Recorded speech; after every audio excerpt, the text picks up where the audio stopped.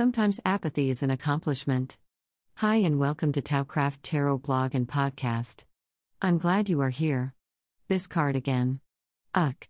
I don't know if this is true of all professional readers, but I have a couple of cards that are my arch nemesis. They poke a bony finger at old sensitive scars and rub salt in spots that still aren't all they could be. For me, the Hierophant is definitely one of those nemesis cards, if not the nemesis card.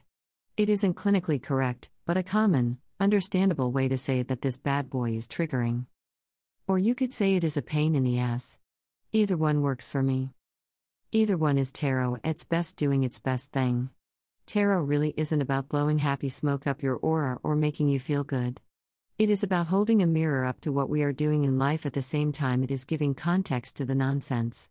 Sure, tarot inspires and empowers, but that is only part of it. Sometimes part of the healing, helping, inspiring and empowering process is to challenge us. A good friend will tell you when your zipper is down or there is spinach stuck in your teeth. Tarot is a good friend.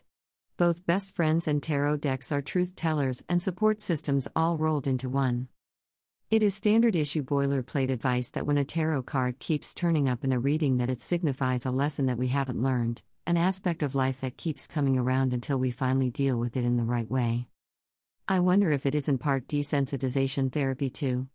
I don't know if this is legit, or if it is a disproven trope, but at one point people would manage specific phobias, flying for example, by gradually increasing small exposures to the thing that triggered their anxiety until they were inured enough to the trigger that it wasn't a problem anymore. In other words, repeated exposure helped them let go of the fear-inducing thing by repeating the thing until they were just sick and tired and totally over it. That's kind of how I feel about the Hierophant today.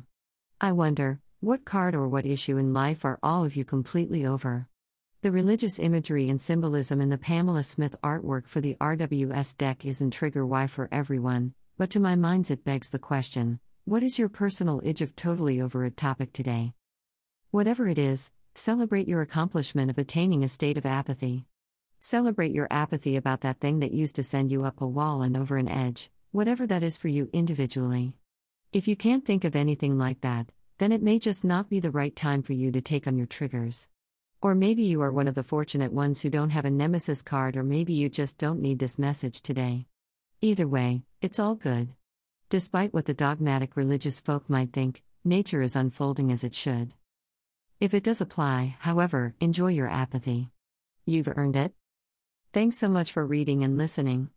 Any likes, subs, follows, shares, questions or comments you can spare is much appreciated. I'd also appreciate it if you take a look at the Taocraft Tarot Ko-fi page where the exclusive content memberships, shop purchases, private email tarot readings, and virtual coffees all help me create these non-monetized, free-to-access, almost, daily tarot readings for you. Enjoy your weekend. Next sip comes Monday. See you then. Source unknown.